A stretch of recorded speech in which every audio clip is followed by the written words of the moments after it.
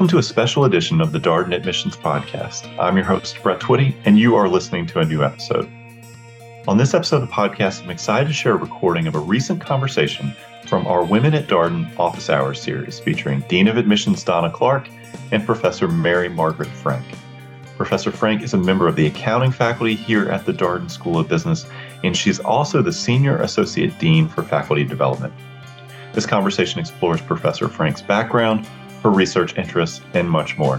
I think you're really going to enjoy this interview. So without further ado, here's a recent conversation from our Women at Darden Office Hours series featuring Professor Mary Margaret Frank. Mary Margaret is not only the John Tyler Professor of Business Administration, but also serves as Senior Associate Dean for Faculty Development and the Academic Director for the Institute for Business in Society. Her academic interests include the integration of business principles and public policy objectives, cross-sector collaboration, and leadership and sustainable investing. These interests began with her research on the effects of tax, financial accounting, and patent reporting on the strategy of corporate management, investors, and entrepreneurs. She created the P3 Impact Award, established with Concordia and the U.S. Department of State's and UVA's Tri-Sector Leadership Fellowship Program. I've really enjoyed working with Mary Margaret on the Dean staff and many school-wide initiatives, including the Women at Darden 2.0, and so grateful for all the work she's done with regard to scholarships, which we'll touch on later too. But please join me, everyone, in welcoming Mary Margaret Frank. Thanks so much, Mary Margaret, for being here. Thanks for everybody for joining us. Yeah, absolutely. I was wondering if you could start out and tell us just a little bit about your background. I watched a really interesting video about how you became interested in accounting after initially having an interest in math and art. So just wondering if you could just start out with a little bit about your background and how you became interested in accounting specifically, and then we'll ask about becoming a professor.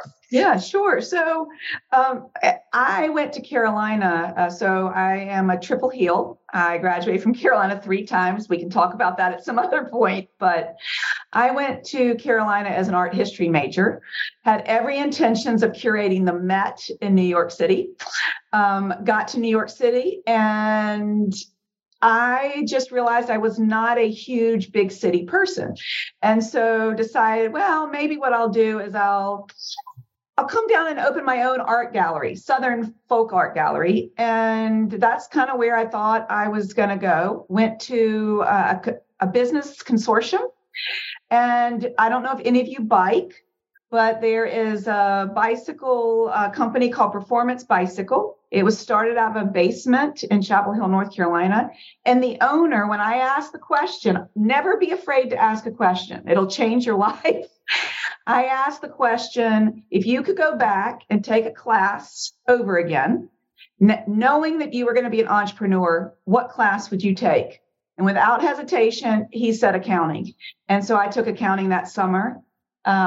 That still doesn't explain how I ended up as a professor, but I think the thing to know about how I got to be a professor is that I met a professor, who gave me a transformational learning experience. And from that moment forward, my whole trajectory in my life was changed. Decided to be an academic at that point. And that's really what has led me to be a professor as well as a professor at Darden. If you go look on our website, our mission is about delivering transformational learning experiences. And if I could just do that for one student, I think that my life would be made. So that's kind of how I ended up here. Yeah, that's great. How was that experience transformational for you, and how has it been formative to you as a professor? Yeah. So I think what was really amazing to me is he took something that it was a tax class, so that people think of as arcane and boring and not interesting. And he turned it into this amazing thing that was human, that had strategy, that had finance, it had LO. It just turned it into this really amazing problem that required critical thinking that I just didn't expect. And it really opened my eyes to you can't judge a book by its cover. That's fantastic. And it makes a lot of sense, because one of the things I hear about you so frequently is the extent to which you make accounting fun. Can you talk a little bit, because I hear that again and again about you and your approach. Yeah, I mean, if you think about it, accounting is really, accounting really is boring. The nuts and bolts of it are boring, but it's what you do with it that's really exciting, right? So if you think about when you learn accounting, to watch people learn the nuts and bolts and then realize what they're capable of and really be able to craft a story about something, it's really empowering to be able to have this skill set that allows you to then tell the story. And what I love about teaching accounting at an MBA program is that you focus on how you are telling the story versus the nuts and bolts. You've got to learn the nuts and bolts, right? But you don't have to master them per se. What you have to be able to do is know enough and then be able to tell a story and explain. And to me, that's really what's a lot of fun. And I always say, if you haven't laughed once in class, it's not a good class. So we've got to be able to get to know each other and have a good time together. Mary Margaret, where were you when I took accounting in graduate school? For the audience, Mary Margaret teaches accounting as well as other courses, including impact and ESG investing and taxation of mergers and acquisitions. We get a lot of questions from applicants. I was just in New York, just flew back last night, had a dinner in New York. And one of the questions we get a lot is, how do you teach accounting and other quantitative subjects via the case method? Can you speak to that for accounting? Sure. So what we're going to do is we're going to ask you to do some reading, right? We're going to ask you to do some problems. We're going to ask you to talk about problems or analyze the case. We're going to ask you to think about some skills, some technical material before you walk in and discuss with your learning team, right? So then when you come in, what we're really trying to do is get you to think about the context with which we are making these decisions. So it might look like things aren't planned, but we spend a lot of time in teaching teams planning sort of what's the flow, how do you address a conversation that's kind of gone not the way you wanted it to, which is fine, right? What are the different doors you can use or the questions you can use to get yourself to a different place? So one of my jobs now is I'm Senior Associate Dean for Faculty Development, and I spend most of my time trying to help our faculty think through whether it's qualitative or quantitative. How do you set up a structure, right, to lead people through the class, but they don't know you're leading. And so while people say, I don't get how you do quantitative, I actually don't get how you don't do quantitative this way. And let me pose it this way. So you have a quantitative class, you've done your assignment, and then you sit and listen to somebody lecture through the assignment that's been assigned. Where's growth in that learning? And so to me, what's really amazing is having a set of knowledge and then being able to go into the classroom and explore it with a group of people led by and facilitated by an instructor. So I honestly have a hard time understanding why we don't teach it this way all over the place. Yeah, that's great. That's incredibly helpful. What are some of your favorite cases that you've written or worked on? Yeah. So honestly, my favorite cases, I write a lot of cases with students. And so my favorite cases are written with students because it's a time they usually take an independent study. And we've decided this is a good idea for a case. And so we're learning together. So example is last year, I had a student come to me and say, I'm really interested in cryptocurrency. I want to understand the financial accounting effects for it and the tax effects for it. And I was like, great. I don't know anything about that. That's awesome. And so we worked together to craft a case. We would meet together. We would go back and forth. It was just like a joint learning project. That's one example. Another example is I'll have a student who has worked. I had a student that had worked at a large Fortune 500 company and had an experience that was very relevant to one of my classes. And so he worked with me on a case that I'm using in my elective right now. And what's great about it is I'm learning from him about his experience, and we've been able to develop that. So anything, I feel like I also get closer relationships with those students that I work with cases. And so it's just it's a win-win as far as I'm concerned. Yeah. Oh, that's great. I also saw a video of you talking about the Darden Worldwide classes. I know you've led several Darden Worldwide classes to Uganda, South Africa, and I really enjoyed the video that I saw in which you're talking about how great it is for you to be a student with the students. Can you tell the audience that may not be very familiar with Darden Worldwide classes, maybe a little bit about your global trips, and just to offer a couple of examples? Yeah, so I started leading the ones to Africa. So I have a passion for the continent of Africa. That started when I was in high school. And so I had never been, except for my honeymoon. I had been to Namibia for my honeymoon. And so that was from different faculty do it different ways, but because that was my passion, I was very interested in particular in South Africa for a variety of reasons. I was doing a lot of stuff with cross-sector. So how does the public sector and the private sector work together to deal with social challenges? And I thought South Africa was a really interesting place to go understand that.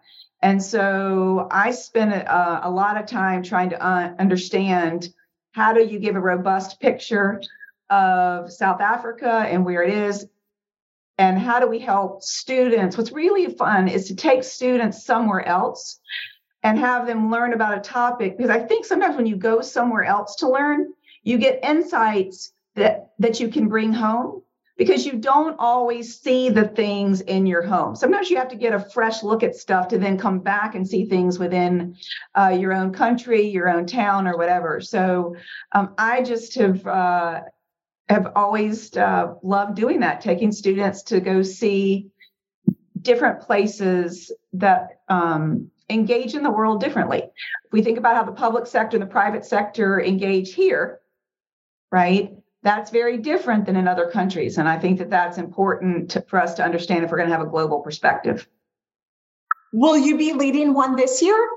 I would like to be, but the dean was really excited about going to South Africa.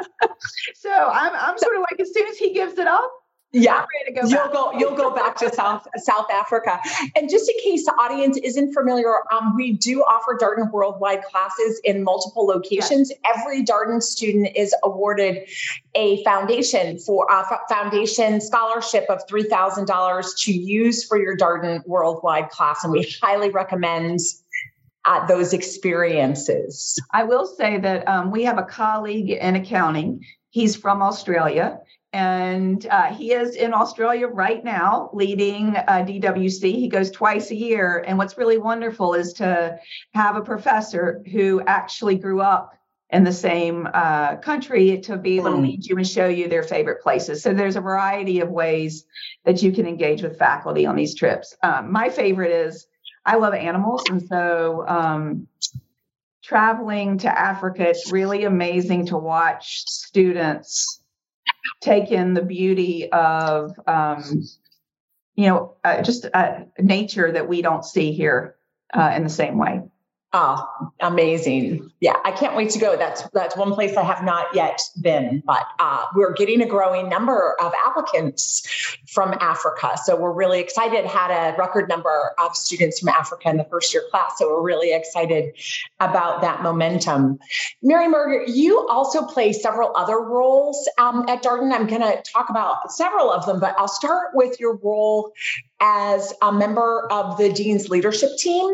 One of the things that I most admire about you is the extent to which, with so many decisions that are being made, you really emphasize the impact to students. How is this going to impact students? It's very obvious that you care a lot about the impact you're having on students, and I know you have impacted many, many students.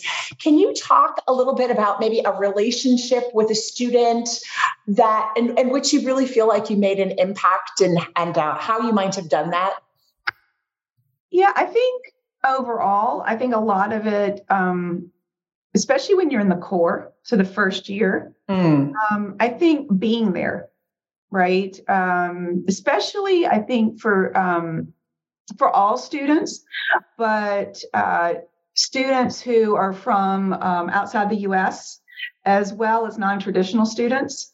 I think whatever business school you go to, that can be potentially intimidating, right? If you're coming to the U.S., if you're from a non-traditional background. And I think just listening to and engaging and trying to help people understand that their self-worth is not like I always tell this story about, I went to a PhD program completely unprepared, and you have to really believe, you should continue to believe in yourself, right? Because you got into schools for very good reasons, right? And as you sort of move through, you might have, no matter what school, you might have a recruiting thing that didn't go your way. You might have, and the question to me is, do you have a group of people around you that can be supportive and helpful for you? And that's who I would like to be for my students, right? I want to celebrate in the amazing things. Just had several students get internships right before we finished, so that was amazing. But you also want to be there for them when, things aren't going their way. And I think that just being able to listen, being empathetic, I feel like that's one of the best gifts I can give the students. Oh, absolutely. Being sort of a source of support, emotional support, and being a cheerleader for them is such a huge role. You are also the academic director for the Institute for Business and Society. For audience members who may not be familiar with the Institute for Business and Society, could you say a few words about the Institute? Yeah, so the Institute for Business and Society was started, I think, 2011. And we started that program because Darden is founded, we have an ethics group. You may have heard of stakeholders. That's a big word these days, stakeholder capitalism. Our ethics group, a professor, Ed Freeman, actually has written a seminal paper on that.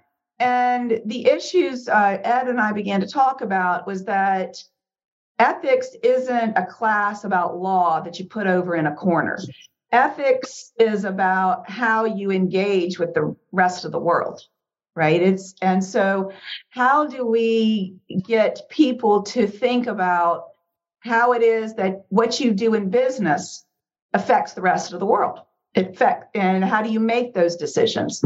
And so if you think about what we're seeing now in some places, there's this whole conversation about impact investing and ESG.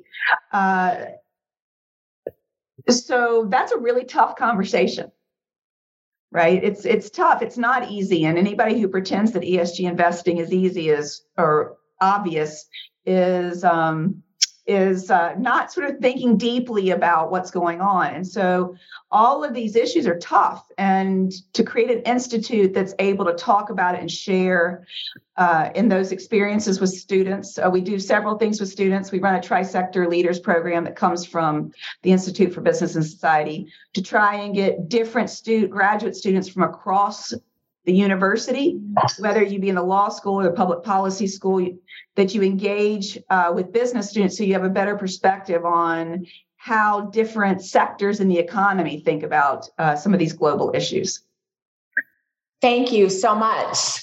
You also lead UVA's Tri-Sector Leadership Fellows program. Yes. Would you mind telling the audience about that program as well? Yes. So to build on that, so it's eight graduate students from the law school, the public policy school, and Darden.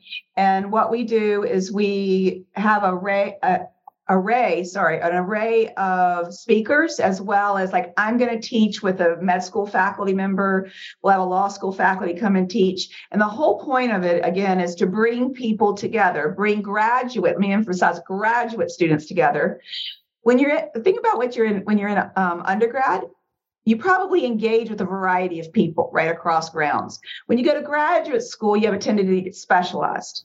And what I found is that people got specialized and forgot how to talk to other people. And so the idea behind this is to bring graduate students together. We go to DC together.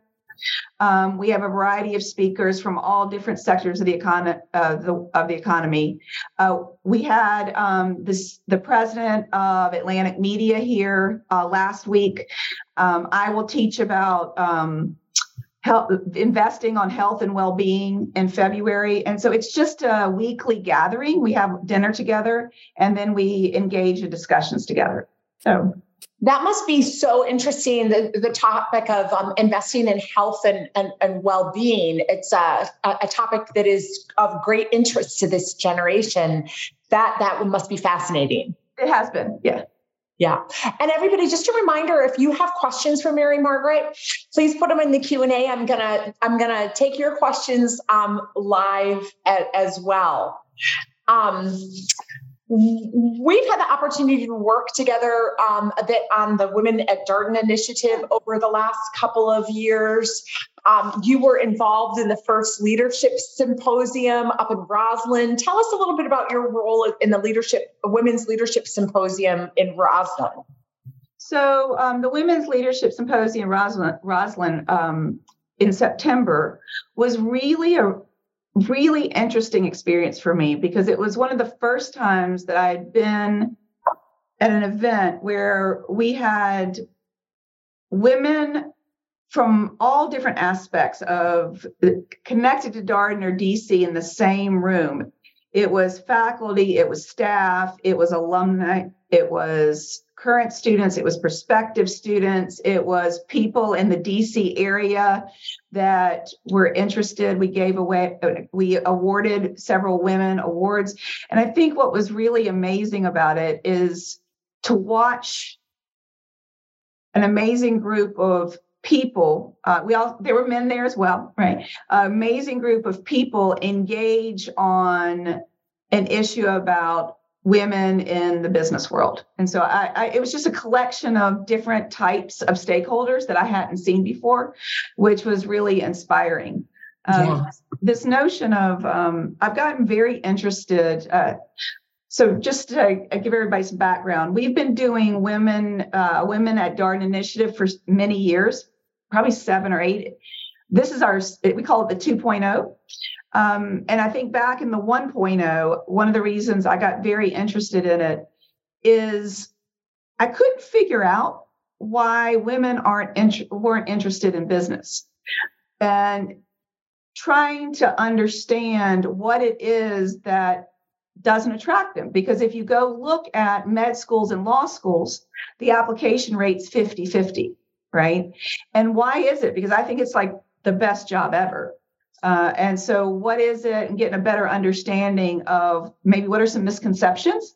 And what I learned is you've got to start talking to women when they're in middle school about it. Because if you think about the world and TV and all these things, they don't have a whole lot of people that they see. You start forming, ideas of what you want to be very young in life. And so it made me start to think about how is it that we think about growing the pool of women that eventually it's not a short-term problem, it's a long-term issue. How do we keep growing the pool to get more women interested in business? Yeah, one of the things I loved about that symposium was the topic was the Great Reinvention, and really reinforced how powerful an MBA is, especially in the future, because they're predicting that this generation is going to be reinventing their careers again and again, not like we've seen in previous generations. So it's such a great investment. And there were some phenomenal speakers, including one you hosted a fireside chat with the woman who attended and received the Women's Leadership Champion Award, Lorraine Harriton. Can you talk a little bit about that experience? Yeah, so one of the nice things about being at Darden, whether it's the symposium or it's other things, there's a wide range of wonderful people who come, whether it's to speak at Darden to get an award and this amazing time to interact with them. So I had the privilege of interviewing her in a fireside chat with a bunch of people. And she was just very gracious and amazing. And then stayed to talk to and have dinner with the people that were there. And so just sort of watching, I think one of the things is hearing about her career. And, everybody's like, my career, or not everybody, but I think people think about their career as a linear path, and there's a ladder you climb. And what was clear from her is there's no ladder to climb. It's a zigzag. And actually, you shouldn't judge yourself by how fast you get there. Really, you can have more impact through the zigging and the zagging. Sorry, I keep doing my zigging and zag. But getting experiences, again, it's about the long term, not the short term. And so while you may be seeing people move faster than you, the question is not how fast, it's the impact you have once you get there. Yeah. Impact. What a great message. Yes, I saw that session and it was fantastic. You also serve in a really important role at Darden, given the extent to which Darden really emphasizes the quality of the educational experience and the quality of the faculty. You serve as the Senior Associate Dean for Faculty Development. What can you share about that role and its importance at Darden? This is a significant role that you play. It's illuminating to me how many roles you play at Darden. But if you could talk a little bit about that one, that would be fantastic. Sure. So like at any business, hiring is the most important thing you can do, hiring the right people. So I spend a lot of time with our faculty in different areas thinking about how are we going to bring new people in. And so we will train them. They will go through a teaching workshop before they arrive in June. And then we will start to onboard them in August. And we will run faculty development sessions on a variety of topics, from how do you create an inclusive classroom? We share best tips, like how do you address a situation where you have some students who are moving faster than others? So trying to create conversation, because really you can't you can't lecture this, right? You've got to engage, experience it. I'll go sit in on other people's classes. I'll advise them to come sit on mine or other people's. And so I spend a lot of time with the junior faculty trying to figure out sort of what are their strengths, where are the things that they could sort of, not just junior faculty though, I have people watch me too, because we're always trying to better our craft. It's craft. I think that's the best way to describe the way I think about teaching. I think most people think about teaching at Darden. It's not something we do. It's something we hone. It's a craft. Yeah. And such an important role. It must be so fascinating for you to sit in and see different styles and maybe some that you want to adopt into your teaching style and vice versa for those that sit in on your cases as well. Yeah, I sat in on a first year faculty this year, and he did something, and I was like, oh, I'm stealing that, right? Yeah. So, you can learn from. I think that's the thing. If I go back to our classroom experience, I think that's the best thing to understand is learning comes from all kinds of different places. And I think the thing I love about Darden is while the faculty, yes, they have an expertise, we can learn from anybody because everybody's got experiences. And so you can learn from every single person in the classroom if you're just willing to listen.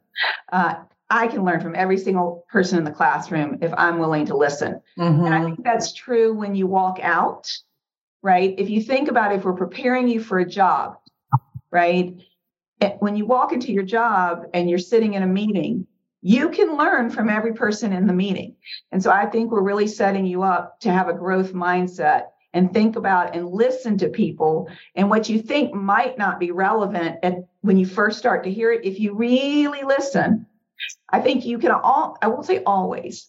I think you can almost always find learning in something that is said, whether it's, it could be, I don't think I'd say it that way. Right. But there's always some learning that can go on. It's such a good point. At graduation, I was talking to some graduating students and asking them what surprised them most about the Darden experience. And the theme that I heard the most was I was surprised by the extent to which I learned from my classmates. Yeah, I think that's very true, because we give the class time to talk. I mean, that's the whole point is, like I will typically, if somebody says something, thoughts on what, so instead of me commentating on the thoughts, I think of it as, so the way I sort of frame it is I'm a conductor and I have flutes and I have clarinets and I have a bass. And my job is to try and figure out how to get the instruments to play in tune. Sometimes we're out of tune, and that's okay. It's about learning and playing together. Yeah. Wonderful. I'm just going to toggle a little bit to some questions from the audience and staying on the topic of faculty at Darden. One of the questions from Shannon is she's wondering if you could describe the difference between the faculty at Darden and your perception of other MBA programs. Okay, so that's a really good question. So my personal perspective, okay, everybody's got their own perspectives, right? So I've been at a couple other schools, and I would say that I think there's a thread of we enjoy each other, we enjoy teaching together, and we enjoy being with the students in a learning environment. I really feel like we all feel like we're learning. Right. And so there's whether it's this faculty learning together in a teaching team or in a section. So we have section coordinators. So there's a faculty member who is the coordinator for the section. I do that. And so just learning together, helping the students figure out how to learn. There is an all-in, if you want to think about it like that, in the first year. Okay.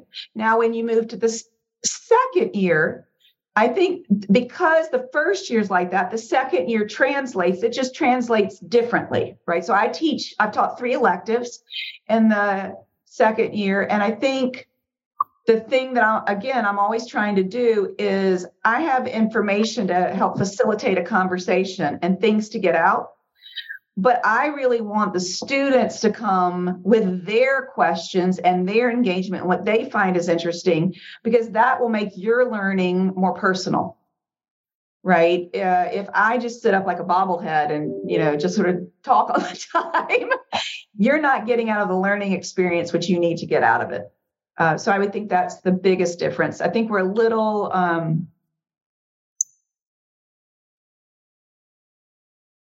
how to put it? We have very different personalities. I have to put it at Darden, just like at every school, we have very different personalities. The thing that I think separates is the enjoyment we want to get out of class, right? I am really disappointed when a class doesn't go, because I really want the students and us to have like a learning moment together. And I think it's that passion for the learning moment in the class that binds everybody. I haven't had that experience at other schools. Yeah, that's such a good point. I want to go back to something that you just mentioned, because I think it's so important for the students to know that there is a section coordinator. Can you talk a little bit more about that role and the how that translates to the students as they're going through the first year core? Sorry, I missed the last, sorry, something went out. Oh, sure. Just can you talk a little bit about your role as section coordinator? What kinds of issues come up? And that'd be great. Sorry, I didn't hear the section part. Sorry. That's okay. So section coordinator, so what I do is, so there are 5 sections, A, B, C, D, E. I happen to be the section coordinator for C. And so what we have is every quarter you have 5 classes, the first 3 quarters here, you have 5 classes, right? And so there'll be 5 different faculty in each quarter. And I will walk in the first quarter, and I will engage with you all as a section coordinator, says, hey, how do we want this section to work together? So we'll have a discussion about how do we want to learn together? What are some, how do we want to be with each other? What kind of norms do we want to have in discussions, right? Some of the other faculty will be there. And then you'll elect your like your section, what we call section reps. And then the section representatives and I work together. So if you have issues that come up throughout the quarter or the semester or the 3 quarters, then we engage. I happen to so for example, I haven't done this before because I've only been section coordinator twice. But this year, students were, we'd really like to get out of Charlottesville and go have dinner. Mary Margaret, could you have us in? And I was like, I don't cook. How do we do this if I don't cook? And they said, well, could we do potluck? And I was like, well, if it's potluck, I can do that and I'll clean my house. And so we had the section over and just enjoyed being with each other at the end of the first quarter. So that's nice. Different things. I'll engage with other faculty. If there are things that we as a faculty need to do to help our students, I'll do that. So that's kind of the role of the section coordinator. Yeah, that's great that there's that degree of thoughtfulness involved in the sections. There's a question from Sophia, and it asks, what drew you to teaching impact and ESG investing? Oh, yeah. And how do you stay on top of all that's happening in a relatively new and ever-changing industry? Great question. I should pass you my slide deck, which says the wild, wild west of finance. I think when I started teaching, it was the wild, wild, wild west, and now it's just the wild west of finance. So I'm trying to think about how to explain it. So I started as a tax person. Okay. I taught tax planning, tax strategy.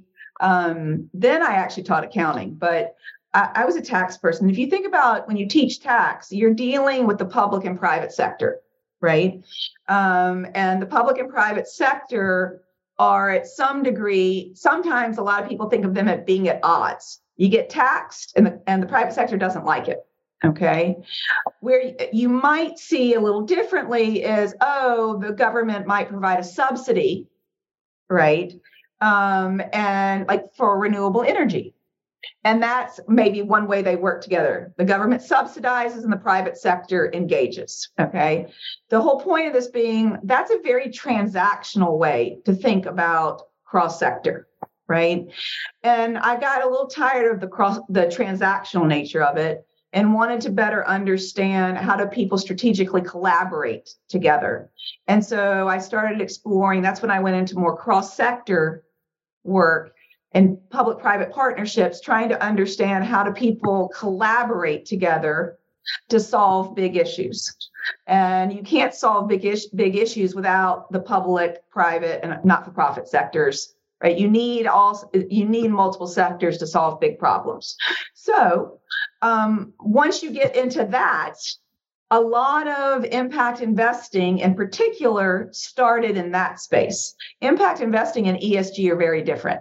And so the impact investing is really about, a lot of it is about cross-sector engagement, okay? The ESG stuff is a little different. In fact, it's a lot different. But when you teach impact investing, you kind of can't teach impact investing without teaching ESG. And you're right, it's ever changing. It's amazing. I don't teach it right now. That's the one class I want back. Because I took this role, I've given it to somebody. I took my dean's role, I've given it to somebody else. But for me, that was my passion class. It is amazing to be in and scary to be in. To me, if we don't get it right, we will deploy capital in really poor ways that it can have really poor unintended consequences. And I don't think we quite know what we're doing. So I find that fascinating. You talk about big impact, getting that one right, that'll affect generations to come. So that's why I got interested in it. We need to get that class back in your There's a really good question in the Q&A from Laura, who's asking if you can talk about some of the characteristics that you see in successful Darden students. What are some characteristics that you commonly see or would encourage maybe students to cultivate? Yeah. I would say this is in life, not just so life advice is great. So, okay, y'all are going to laugh at me, but I have 3 R's. And I actually think these 3 R's will help you be successful in life, which means an MBA program.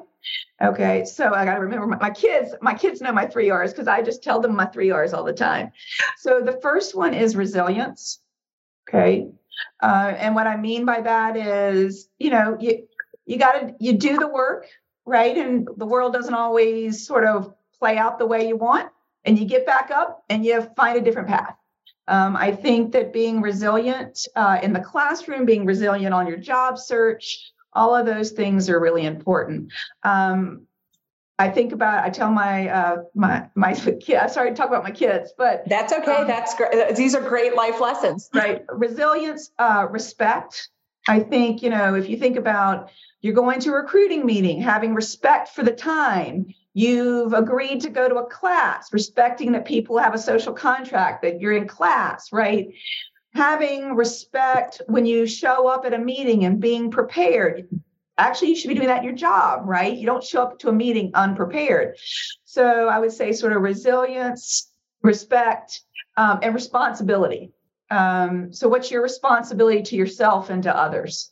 And I think if you think about those things and you own those things, I think there's no way you can't be successful in life or an MBA program. If you wanted me to get more specific about MBA programs, I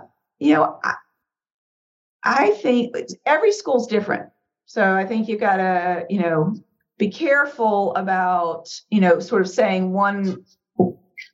three word, like that's why I was trying to give life lessons is sort of, I think that will work across all MBA programs.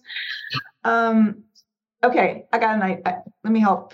So when you go to the MBA, you're going to be asked to do a lot of things. You're going to be asked you're going there to do networking, social networking, these are going to be your peers for your friends for your lifetime, right? You're going to be recruiting, right? And you're going to be learning, I hope. And then there's going to be extracurricular stuff. You could sort of put that in networking. And I think taking a moment to step back and ask yourself, what do I come to the table with? And what do I want? So let me give you an example. Okay. I have a non-traditional background and I want to go into investment banking. Okay. Doable. Absolutely doable. Okay. We have plenty of students who have done that. But if you have a non-traditional background and you're trying to go into banking, which banking has a lot of interviewing, okay, then thinking about sort of how you are strategic about your extracurricular activities during certain points in time would be important. If you, let's say, have a background in something, right? Well, let me do another one. You don't know what you want to do. Well, you're going to be spending a lot more time thinking about recruiting. So you've got to think how you play those and weight those other things. So, and understanding what you come to the table with, what your strengths and weaknesses are, and just sort of, I think, being self-aware, right? I think that's a really important aspect of not only the MBA program, but life. Mm-hmm. And always remember, it's about the marathon. It's a long run strategy. It's not a short run strategy. Don't get overly worked up about the short run. Yeah. Great advice. There's a question from Desiree about interactions between faculty in and out of the classroom. And I'm going to jump to one that I am aware of that is pertinent to you. I've heard that you played goalie for the Darden Cup and wondering if you could tell the participants what the Darden Cup is. And then we'll go back into your interaction in the Darden Cup in soccer. And did you play soccer in college? Did I read that? I only played in high school. Okay. Yeah. No, I went when you go to Carolina. You have to be a ham to right. You have to be that. Yeah. So the Darden Cup is a friendly competition. You could call it a friendly competition collaboration amongst the first year sections that also the second years get involved in. So I am part of section C, and we do things anywhere from we play soccer to we have trivia contests. So one of the things I've really loved seeing evolved over time is it used to be very athletic centric. Now we do a lot of other types of things, fun relay races. Yes, there's basketball and soccer, but trivia. There's all kinds of different things that we do, and you accumulate Darden Cup points, and it's a big thing, like bragging rights to win. And so in accounting, our colleague Shane has been in the section that's won the last several years, and he's a little obnoxious about it. And he walks around with the Darden Cup, and I'm just sort of fed up with it. And so I'm trying to motivate my section to win because I'm just tired of watching him walk around. And so it's all in good fun. Yeah. Right. You can be competitive and collaborative at the same time. And I think, honestly, when we're trying to teach, one of the reasons I participate or engage in these things is getting to know who your students are outside of the classroom helps you help them in the classroom. I will learn, somebody is really talkative, but is very shy in class. That's helpful for me to know. Mm-hmm. I will engage with somebody who says some amazing things because they're so shy that I would have never known. And then I know how to sort of engage with them and get them to get more comfortable in the classroom. So I think when you trust each other, it creates a better environment for conversation. And so I participate so we can build trust and have some fun along the way.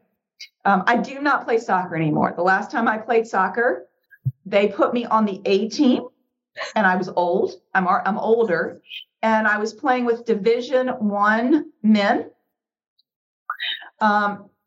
Wow. And I was playing goalie, and I got shot at a couple of times that about took my breath away when I caught the ball and decided that I'm hanging up my cleats. Yeah. I'm a cheerleader now. Then I watched a dated video because it made me laugh. One of the clips was Mary Margaret saying, I can play goalie in the Darden Cup and I can take some people out. So. Yeah, I don't take people out. I'm too old to take people out these days. Switching gears to another question, you've worked at Darden for 20 years, big milestone anniversary coming up. Can you tell the audience a little bit about what has kept you at Darden for 20 years? Because that's really something that's quite an accomplishment. So I have to be at a place that has a growth mindset, right? So the mission of Darden, you always think, missions, company missions, right? But for me, this mission of transformational learning experiences, I love the fact that not only is our mission about transforming, having transformational learning experiences, but the faculty here on average are very open to being transformed themselves. And I love being at a place like that, where we are interested in learning from a variety of people in a variety of places, and people yearn to learn. And for me, that's just really fun. I'm actually a huge introvert. Nobody believes me. I'm a big introvert, but I don't feel like an introvert when the discussion is about something that we can engage and learn on. It reduces my anxiety about being around people. And so that's just amazing to me, is that I can feel part of a group because we're focused on the learning, and it makes me less nervous. That's great. There are a couple of questions, including one from Yulia. Hi, Yulia. I just met you in New York. Nice to see you on the webinar. A couple of questions about faculty training for diversity, equity, inclusion, unconscious bias in the classroom. Wondering if you can address any training or developmental programs that are available to faculty. So yes, I just got off a call about what we're doing next semester. So since I've been in this role 2.5 years, we were doing stuff before that. But what we do is we run faculty development sessions throughout the year, and some of the sessions are just about DEI, but really what you want is you want DEI to be threaded through everything. So for example, if I run a faculty development session on how to use technology, like what are some tools we could use in the classroom?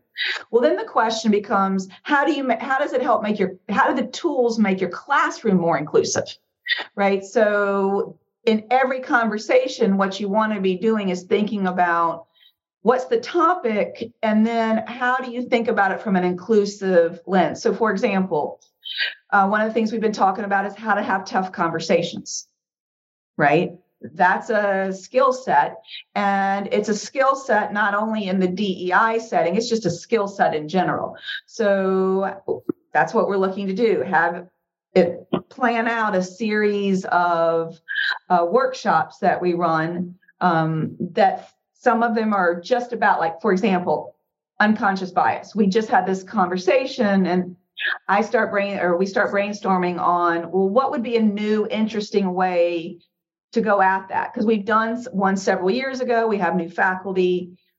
What's a different, unique way that will really tap in and resonate with people? We're always trying to figure out how to do things and teach things such that it resonates with people. And I'm trying to think of, we're also engaged with the other thing is we engage with our students a lot. And so I'm actually attending a meeting with the Infinity Club's presidents to listen. It's going to be a listening session to hear what it is that they are interested in and where they're sort of where we can improve. And then we'll take that and think about how to incorporate that into our faculty development sessions. When we do our training for every new faculty member, there's always a session in that training on that. We have an office of DEI, and I'm constantly engaged. My next door neighbor, literally on the other side of the wall here, he's our senior associate dean and chief diversity officer. And we were just on a call talking about sort of how are we going to build some more of this out. I don't know if that is enough. I don't know if there's more pointed questions, but there's a lot we're doing. And, to me, the issue is, do you have a mindset for growth and learning? And are you on a path of discovery to get better and a commitment to get better? And I think we are. I think everybody's got things they can improve on. Yeah, great. And how wonderful that you're going directly to the various affinity clubs to get their feedback. That's fantastic. Switching to just a sort of fun fact about you. I know you have a hobby of refinishing furniture. Wondering if you could tell people, I'd love to know what you're working on now. Oh, that's so funny. Yes. So I had to take my art background and figure out something practical to do, because I don't have time to be unpractical. So I finished redoing all the furniture. My daughter is very much into recycle. What is it? Renew, recycle, reuse. And so that was my thing. I bought lots of wood furniture, and throughout our house, it's secondhand furniture that I've refinished. But I'm done in my house. But I have a college sophomore who's going to be a junior, who's going to be renting a house next year. So I have a bunch of furniture in the basement that's my summer project to refinish so that she can use it in her house.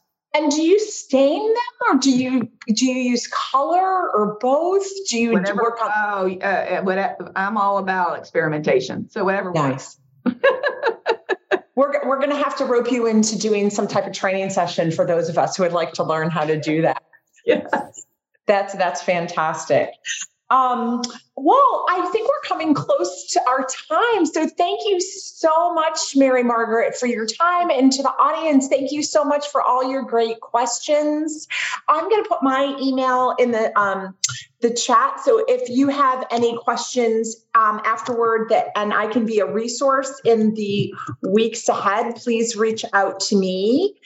And I know some of you are working frantically on your round 2 applications for early January. So good luck as you complete those applications. And thank you so much for joining us. And Mary Margaret, we really appreciate your time and all the insights you shared and pearls of wisdom with our applicant pool. Thank you all so much. Well, thank you all for joining us.